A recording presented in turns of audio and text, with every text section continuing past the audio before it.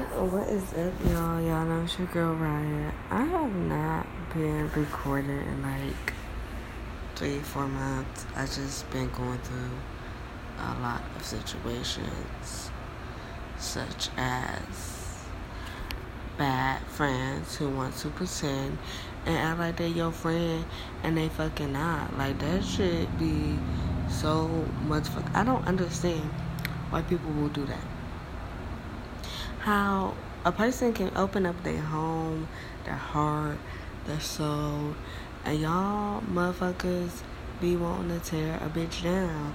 Y'all be wanting a bitch to sit right below the motherfucking surface with your dumb asses. And then, when you don't have no motherfucking friends, they be wondering why a bitch don't fuck with you no more. Bitch, I don't fuck with you no more because you're toxic. You're toxic for my health. You're toxic for my energy. You're just a toxic ass person. That's why I don't fuck with you no more. Then a bitch wanna be like, you choose the nigga over me. Bitch, no. You are unhappy with yourself, so you just wanna play something on somebody else, y'all. I'm telling y'all, these bitches out here is not your motherfucking friends. These hoes is out here for everybody. Y'all better leave these bitches alone. And y'all niggas too, because y'all niggas be acting like some straight bitches. Straight bitches wanna whine and cry and complain and shit, motherfucker. Y'all motherfuckers cry more than the bitches nowadays.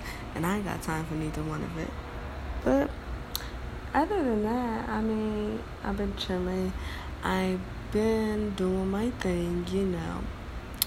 The usual dating scene. I'm cool on that. Like, I don't want nothing to do with dating girls, boys. Good G on that. Y'all motherfuckers be having Amber all the way fucked up, and then I be ready to catch a motherfucking case over y'all dumb asses.